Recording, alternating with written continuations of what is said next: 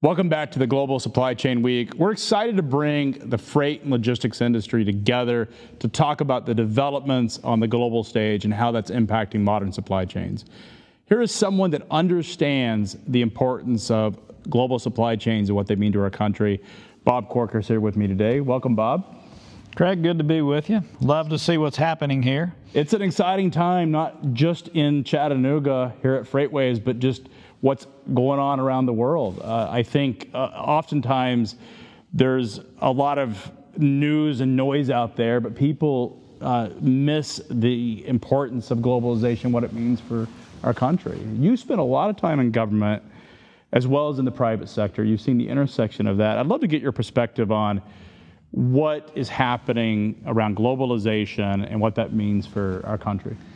Sure. Well, look, as you mentioned, I was chairman of the Senate Foreign Relations Committee and had some great experiences there. It was a great privilege to serve, but you realize how interconnected the world is, how respected the United States is, and what we do impacts so many people.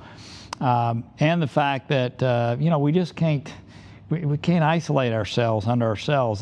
This recent talk over the last 3 or 4 years is just not realistic for our country to thrive, to survive, to make sure we're always on the edge. We're competing with everyone around the world, and therefore we need parts and pieces from around the world, which is obviously what's made shipping and logistics such a strong part of our economy right now. So yes, and let's face it, international things that are happening internationally affect people right here in Chattanooga, Tennessee, as you know well. And I'm thankful there's a company like yours doing what you're doing, making sure people understand what's happening in that regard, especially, as you mentioned before this, with what's happened with COVID. I mean, people have been really focused on their supply chains.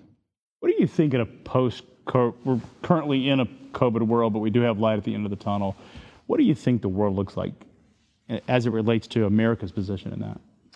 Yeah, I think we've, obviously forget, the vaccines and all of that. I mean, that's going to be in the rearview mirror soon, and obviously we're thankful that we've had such great pharmaceutical companies who've risen to the occasion. I think we're going to be incredibly competitive. I do, and companies like yours and others have found more efficient ways of operating. I still think people are going to be in physical spaces. I do. I think the culture, it's hard for a growing company to have the kind of culture that you want to have. I'm affiliated with a company that's global right now, and you've got to make sure you have that one-on-one contact. But I think it's made us, it's leapt us ahead many years as it relates to us focusing on efficiency and how we communicate. And, this was a big step forward, but, now meeting through Zoom and all of those kind of things, people realizing that they don't have to travel 5 hours to the other coast to meet with people. Look, I think it's going to be even more dynamic than it's ever been. I really do. And I think we're well positioned for that. You spent decades before you're in government. You spent decades in real estate. There's a lot of conversation about commercial real estate, as well as residential, but they seem to be going in different paths. What is your view on the future of commercial real estate? So I think in markets like Chattanooga, where we are today, where it's easy to commute, you're not looking at coming in an hour from Connecticut like you would be in Manhattan or a place like that. I think we're going to do just fine, and I think people are going to migrate to places like this. They already are. Obviously, the tax bill of 2017 with, the SALT provisions are causing people to want to come to places like Tennessee and other places in the South where taxation is a little bit different. So I think that office real estate here will do fine. Retail, I'm an investor in some retail properties also, especially the ones that are not enclosed malls. I think they're going to thrive with the right tenant mix, but you have to be careful, much more careful with commercial real estate than in the past. On the other hand, as you mentioned, residential, I'm also investing in some of that, and God, it's just so dynamic right now. It's incredible, isn't it? And people who were in apartments, now because of all that's happened, they want a yard, they want a place for a dog, so now the rental market for single family housing has just taken off. And so, again, I think real estate is still a great place to be. Rates have been low. We'll see with all that's happening, especially this next stimulus, which to me is a little over the top, maybe way over the top, especially where we are today. But we'll see where rates go. I mean, at the end of the day, with the 10-year Treasury at 115 or 120, there's still, it's still cheap money. But as things begin to creep up, it's going to have a big effect on real estate. Do you think if it creeps up. Do you think we'll see inflation? I mean, do you think with all this money? We've been trying to create. I remember having Ben Bernanke in my office. We had QE1, QE2, QE3, and everybody was worried about inflation.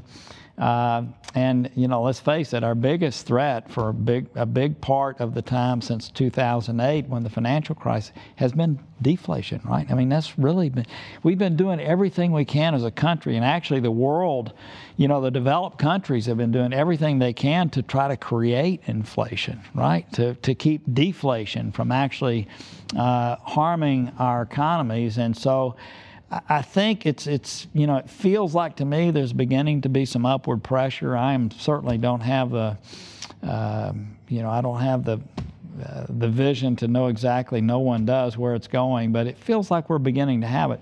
But again, things are so efficient now. Yeah. I mean, we can do so much with so little, right? And I think that never, and we're learning to do it even more so now, right? I mean, my office, the things we're able to do from my office around the world dealing with people is just incredible. So, a little inflation, certainly at least reaching the target, that's been set of 2%, certainly could be very beneficial to our country, but we'll see. It's astounding when you think, so freight rates have gone up anywhere from 60 to 100%. Some, international containers are up 200% from places like China and elsewhere. And yet there doesn't seem to be a ton of pressure. And with all the money flooding the system, we're still not seeing rapid inflation. And so, but at some point that seems like that has to change. But is technology, is the cloud, mobile phones, is that accelerating so much of the economic and innovation economy that it's offsetting these increases in the physical? Yeah, it feels to me like that has to be the factor that's been unaccounted for and has blown every model that's been out there as it relates to where we ought to be, if you will, as it relates to inflation. So again, I wouldn't. We've had a little tick up recently in the 10-year Treasury. Is that a pattern? Is that a trend, or is that just a blip? I don't know. So and obviously, what happens as it relates to quote the pandemic over the course of time can affect that too. I think there is some, in spite of all the money. I mean, I spend a lot of time with Jefferies, and every Monday morning on our reports, the money that's flowing into the market, it's just, they're just taking orders, as is all entities that are helping companies like yours and others with capital. So it's kind of hard to believe we are where we are. Yeah, valuations continue to go up. We see it in our own business. We're getting calls from investors that want to invest. The challenge is we don't need as much capital as we did because our business is scaling and growing efficiently. It's an interesting time. When you talk to startups, you and I talked before we got on air about the SPAC situation, what's happening there. It's interesting because as a founder of a startup, it's very tempting to take more capital, but you also look at the valuations and you say, is this sustainable? And so as you think about what's happening in the broader economy and the markets, do you think these valuations are sustainable? Do you think that we've reached a new plane in the economy where this stuff is going to continue to grow? Or I got very conservative personally, even before the pandemic hit, and I was just continued to roll on. So the market has just been phenomenal on the SPACs. They obviously they're bidding up prices.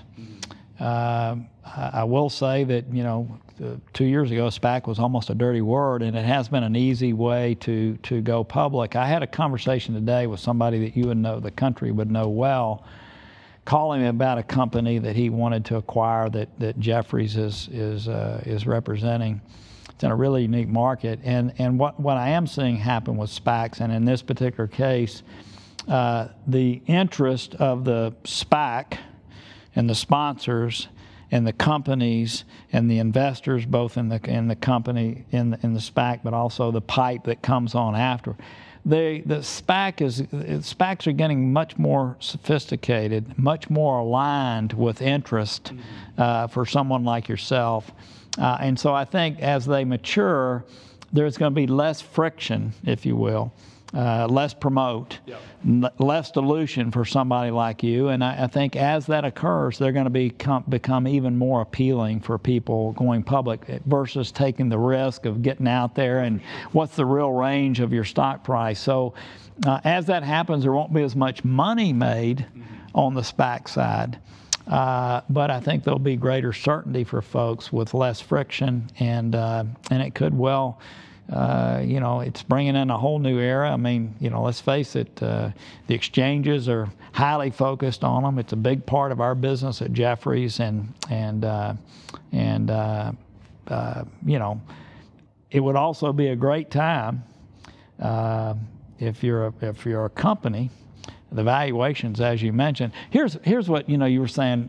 Well, should I sell to a SPAC or should I go public? I don't need the money right now. I do think the one thing companies ought to be doing is borrowing as much as they can right now. Our leveraging business is just going through the roof, and the spreads on high yield debt versus standard debt is very narrow. So any company today that thinks they may need to take on debt should be doing it right now. It's never been like it is today. One of the challenges with that is equity prices. When a company has a lot of debt on its balance sheet, is that depresses the valuation in some cases. How would you answer that, or how should someone think of that? Well, I mean, you're a company that, we talked a little bit about your financial situation, and I'm a small investor in the company, and I'm glad to hear you are where you are. I mean, if you don't need money, certainly leveraging up makes no sense. But if you're a company that sees in 18 months you're going to be needing some debt, now's the time to get it. Or a lot of people are even paying a penalty and going ahead and refinancing and getting a longer term and a lower rate. So if you have debt today, if you have debt today, everyone should be looking at where they are, and certainly refinancing that, because the markets, especially on what would have been high yield debt, the market there is just incredible. Yeah, a lot of our audience, being transportation, warehouse operators, and such, have a lot of debt. So I think it's these tend to be asset-heavy businesses. So it's good for them to hear and be encouraged to go look at those options. Something I want to talk about that's getting a lot of play is the U.S. currency. The concept that this is a reserve currency, and our status as we print more of it or produce more of it and increase the money supply could put that at risk. Put that at risk. What's your thoughts on that? Well, first of all, you've got other countries that, like China, for instance, that, everybody comes into every conversation that, over time, they hope their countries will evolve to a place where they have also, quote, a currency that is a dominant currency, and over time that likely will happen. I don't want to say more dominant than the United States, but one of the things that as chairman of the Foreign Relations Committee, obviously our nation doesn't want to enter into wars unnecessarily. Obviously, you don't want to be in a conflict that you can avoid, and so what we do, obviously, is we put sanctions in place all the time. and you know, that's our sort of a default way of dealing with countries. We do it with Iran. We're doing it with Russia and places. And the more we use that sanction, the more people are going to be looking at ways around, our currency and our reserves status, and so it really undermines us. And of course, as other countries grow and prosper, they're in a competitive place. And then you've got these payment systems in general that are just dynamic and changing. And to me, that's exciting. It's very. You're talking about cryptocurrency specifically? Yes, I mean it's amazing. Bitcoin and yeah, it's an amazing thing that's happening. The swings in it, certainly would make me nervous. But look, I think that we have to be careful as a country. We're not managing our fiscal matters. We're 100% debt to GDP at a time when we don't have a crisis. Last time we were here is in World War II. Neither party seems to care much about fiscal issues anymore. I mean, it's like, send the helicopter out with cash. It's like we're outbidding each other. Right before the election, you had a then Republican president outbidding Democrats on how much money we were going to send out to the public. So there's the lack of fiscal control eventually will be a problem for us. And I know that everybody talks about this new monetary theory where it doesn't matter how much debt you have, and I'm beginning to hear people talk about such things as, well, we'll just do away with the debt and print money. And we're moving into a place where we're threatening our status as it relates to being the world's place to go. Now, another topic that's getting a lot of attention is immigration. It's obviously a very polarizing topic, but a lot of countries like Canada have developed ways of recruiting H-1B, what would be the equivalent of the H-1B visa, are the knowledge workers. Do you think we'll see some reform there, or your thoughts on that? I hope so. We missed an opportunity. We've missed so many opportunities. In 2013, there was an opportunity to do something that was bipartisan. I was on the bill. Actually, my amendment on the Senate floor is what caused the bill to pass the Senate. The House wouldn't take it up at the time because it was too divisive at the time. Then there was an opportunity back in 2018 to do something that was a step forward, but it was squandered, and instead people realized they get so much political mileage out of the immigration issue that sometimes it's better to fight. Look, from a political standpoint and from their perspective, I don't think so. Look, we have an incredible talent in your country. Is a lifeblood for growth, right? And when you don't have the ability to do that, when there are specific needs that companies have that cannot be met here, you're basically stifling the economy. You're hurting everyone's standard of living. So I will say our immigration system has not been based enough on the skills that people can provide to help our economy.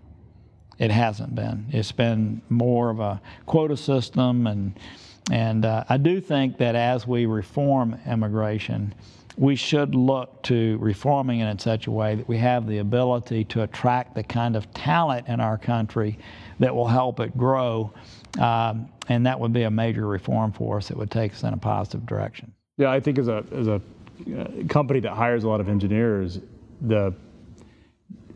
one of the things we're looking at is nearshoring or offshoring it, because just the cost of talent for some of the projects. And I think in a world where, in a work from home world, you can get talent anywhere, which puts that Silicon Valley model or tech model at risk. Yeah. So, we both have been talking about all that's happened since March of last year with the way people are doing business. You're doing business in a totally different way than you were 9, 10, 11 months ago. But if you think about the fact that our immigration system is broken, we are having difficulty because of that, and levels that are set, quota levels. We're having difficulty getting talent into our country that is needed. So many companies, it's easy to talk to people over the video now. People are offshoring. They already were doing. So you're actually, by having such a limited immigration policy like we have, you're actually creating jobs in other countries. Now, these people, as you know, many of the people that you're getting venture funding from, these are people who came to this country, immigrated to this country, right? They did well. Now they're in firms that understand what you're doing. And so, we want those types of people here. They're going to create companies, right, that are going to create great paying jobs for Americans. And where we are right now is we're hindering ourselves in that regard. I'd much rather have that person that you need located in Chattanooga, Tennessee, or someplace else in the country than I would for you to be offshoring. All of that, again, is it is talent that you need.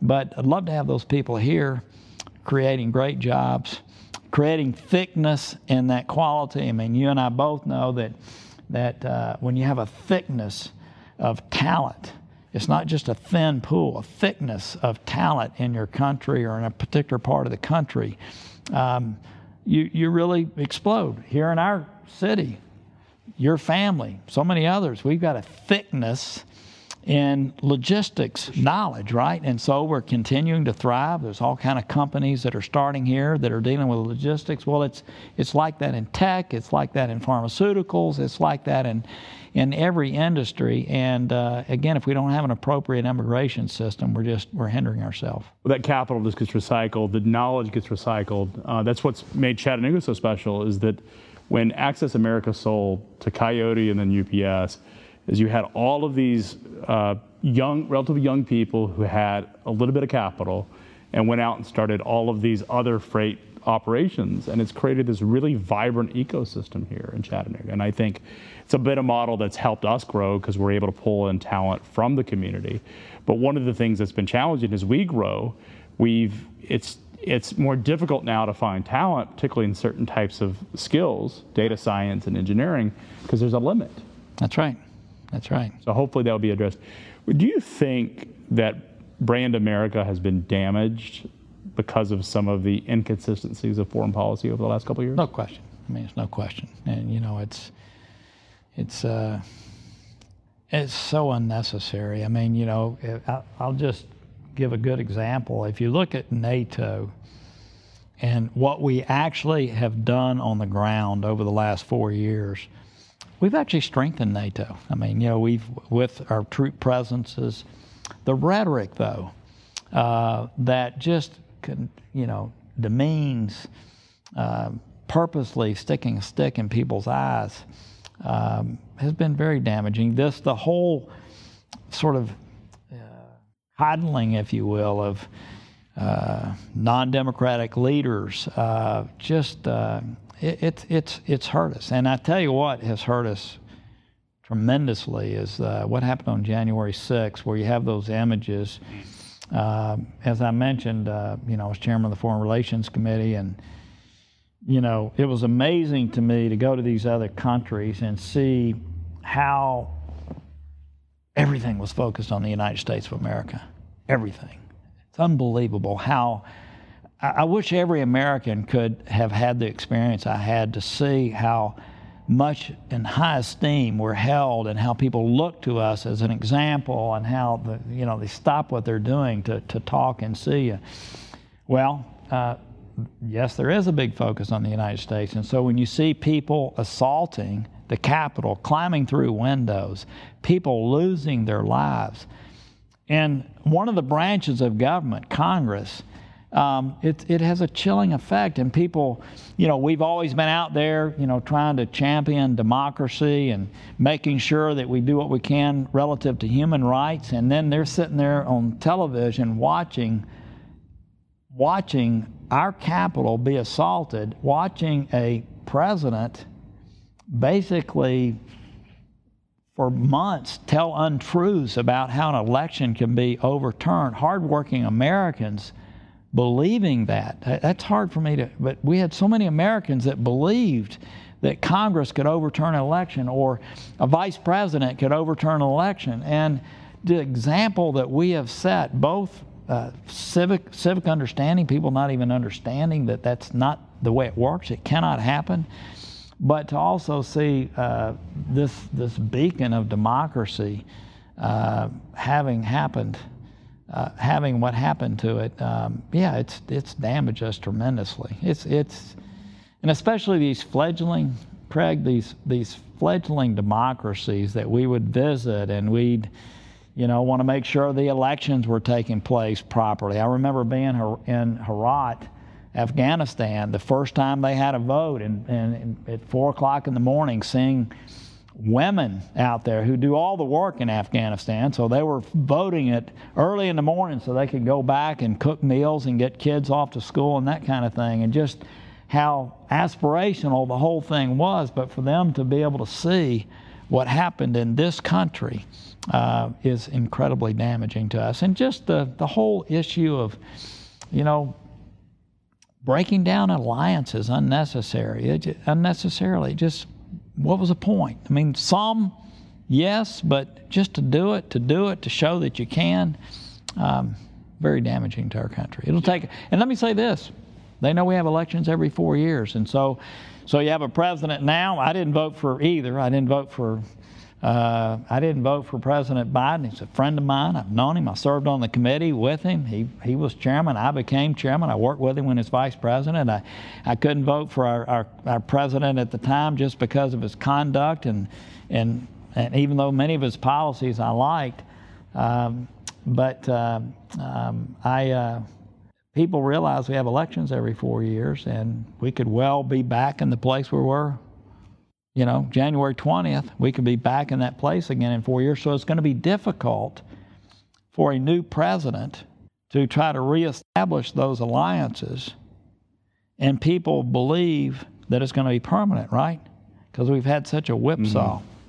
Well, how does that damage business, the business relations? The community that's tuning in to this particular conference are concerned about the stability of the global supply chain and what it means for their business. But if Brand America is damaged, that very well puts their businesses at risk. So, it'd be very difficult to go from here to here and say this is the cause and effect.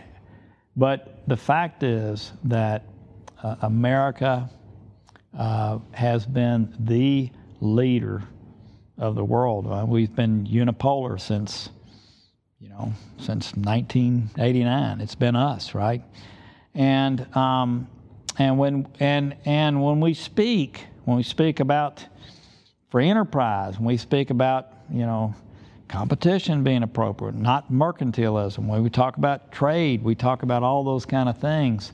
And when we are the world leader, we know, well, that's our place. I mean, Republicans and Democrats for years have embraced, both sides of the aisle, that America's role in the world is to be that leader. It doesn't mean we're in conflict all the time with other countries, but we're the leader. And when that is tarnished over time, it has a corrosive effect on the systems that our companies rely upon to make things work. It erodes those systems, right? And then you have China. A lot of companies are looking at, or countries are looking at China. They do trade. Maybe they don't like some of the things that they do, but some of them are finding them in their own mind to be more reliable, right? And then their system, which is not, let's face it, not near as beneficial to our companies, the kinds of rule of law that we embrace. So again, I can't say that A to B, boom, 4 years, but I can say that over a long period of time, it is corrosive to our leadership. It's corrosive to the system that our companies rely upon, the free enterprise system that we embrace, the rule of law. And if it goes on for a long time, we will feel it. Yeah, well, we've course corrected, so there's some positive developments there. Hopefully we can rebuild those confidence. I think ultimately commerce does win out. We've seen a lot of surge of products into our economy. Consumers are spending a lot of money. For the freight industry, it's actually an exciting time. I think the logistics industry has been on the front line of whether it's delivering products to homes or refilling grocery stores for toilet paper and medical devices. I think the supply chain has shown to be quite resilient. But one of the things that we noticed is that private businesses did an exceptional job, whereas government didn't do an exceptional job. And I'm curious, where do you think the failure was? Was it a... Yeah, so I mean, it's amazing even today as we sit here and just the differences in states around us, right? I mean, some states are doing well. So, yeah, I mean, it's just amazing. And the first rollout here was just unbelievable. So, I do think a challenge to democracy is related to some of the things we were talking about earlier. I mean, the world moves so rapidly, right? I mean, you and I can make things happen with no assistant. It's amazing how you can make things happen today and how quickly it happens. And you got social media now that's a part of the sort of the undercurrent that affects democracy. Democracy is slow, and it's cumbersome, and government is big, and the private sector is always going to be far, far, far more nimble, and it's a challenge. And if you look at people's faith today, and I hate to say it, in our government and democracy, it's on the decline because it is. I've dealt a lot with my Chinese interlocutors, people that had my job in China, and what they say, Craig, and they believe it. They look at us.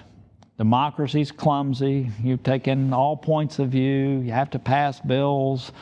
You have to have bipartisanship to make things happen in a very polarized society, which we have today. They look at their model and they'll just flat tell you, look, we are on the ascendancy. We're a single party system. We make decisions and they happen. And we are going to surpass you as a country because your governance system is not adequate to meet the needs of the day. Now, I don't agree with that. I think that we all, Americans and those Western countries that have Western values, we have to do a better job. Okay, we got to take the shirts and skins mentality out of this and realize we are a country that need collectively to move ahead. But the Chinese feel like that's not going to happen. That their system, they can address things quickly. You saw how they responded to COVID there. It was instantaneous. So we're freedom. We believe in freedom. We believe in freedom of movement. We're a republic. So we have challenges, and it's one of the frustrations about being in government we could do things a lot better.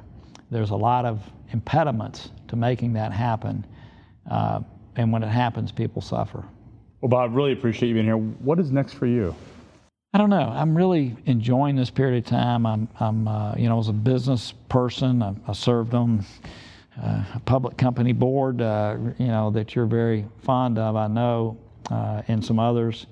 I'm back in business now, back in my community. I'm immersed myself here, and I'm highly focused on stepping up my game as it relates to business. I had 2 really great runs as a young man, and then in an interim in between some public service was my best run actually. And I enjoy building companies. I enjoy the effect you have on employees when you've got a dynamically growing company, the way they look at their future, and I want to continue doing that. So. Well, thank you so much for coming in, being a part of this event, as well as being an investor. We really appreciate that. Thank you. Best wishes to you. And stay tuned for more content. We've got a lot coming your way over the next couple of days, talking about how global supply chains are dealing with the future and evolving in real time.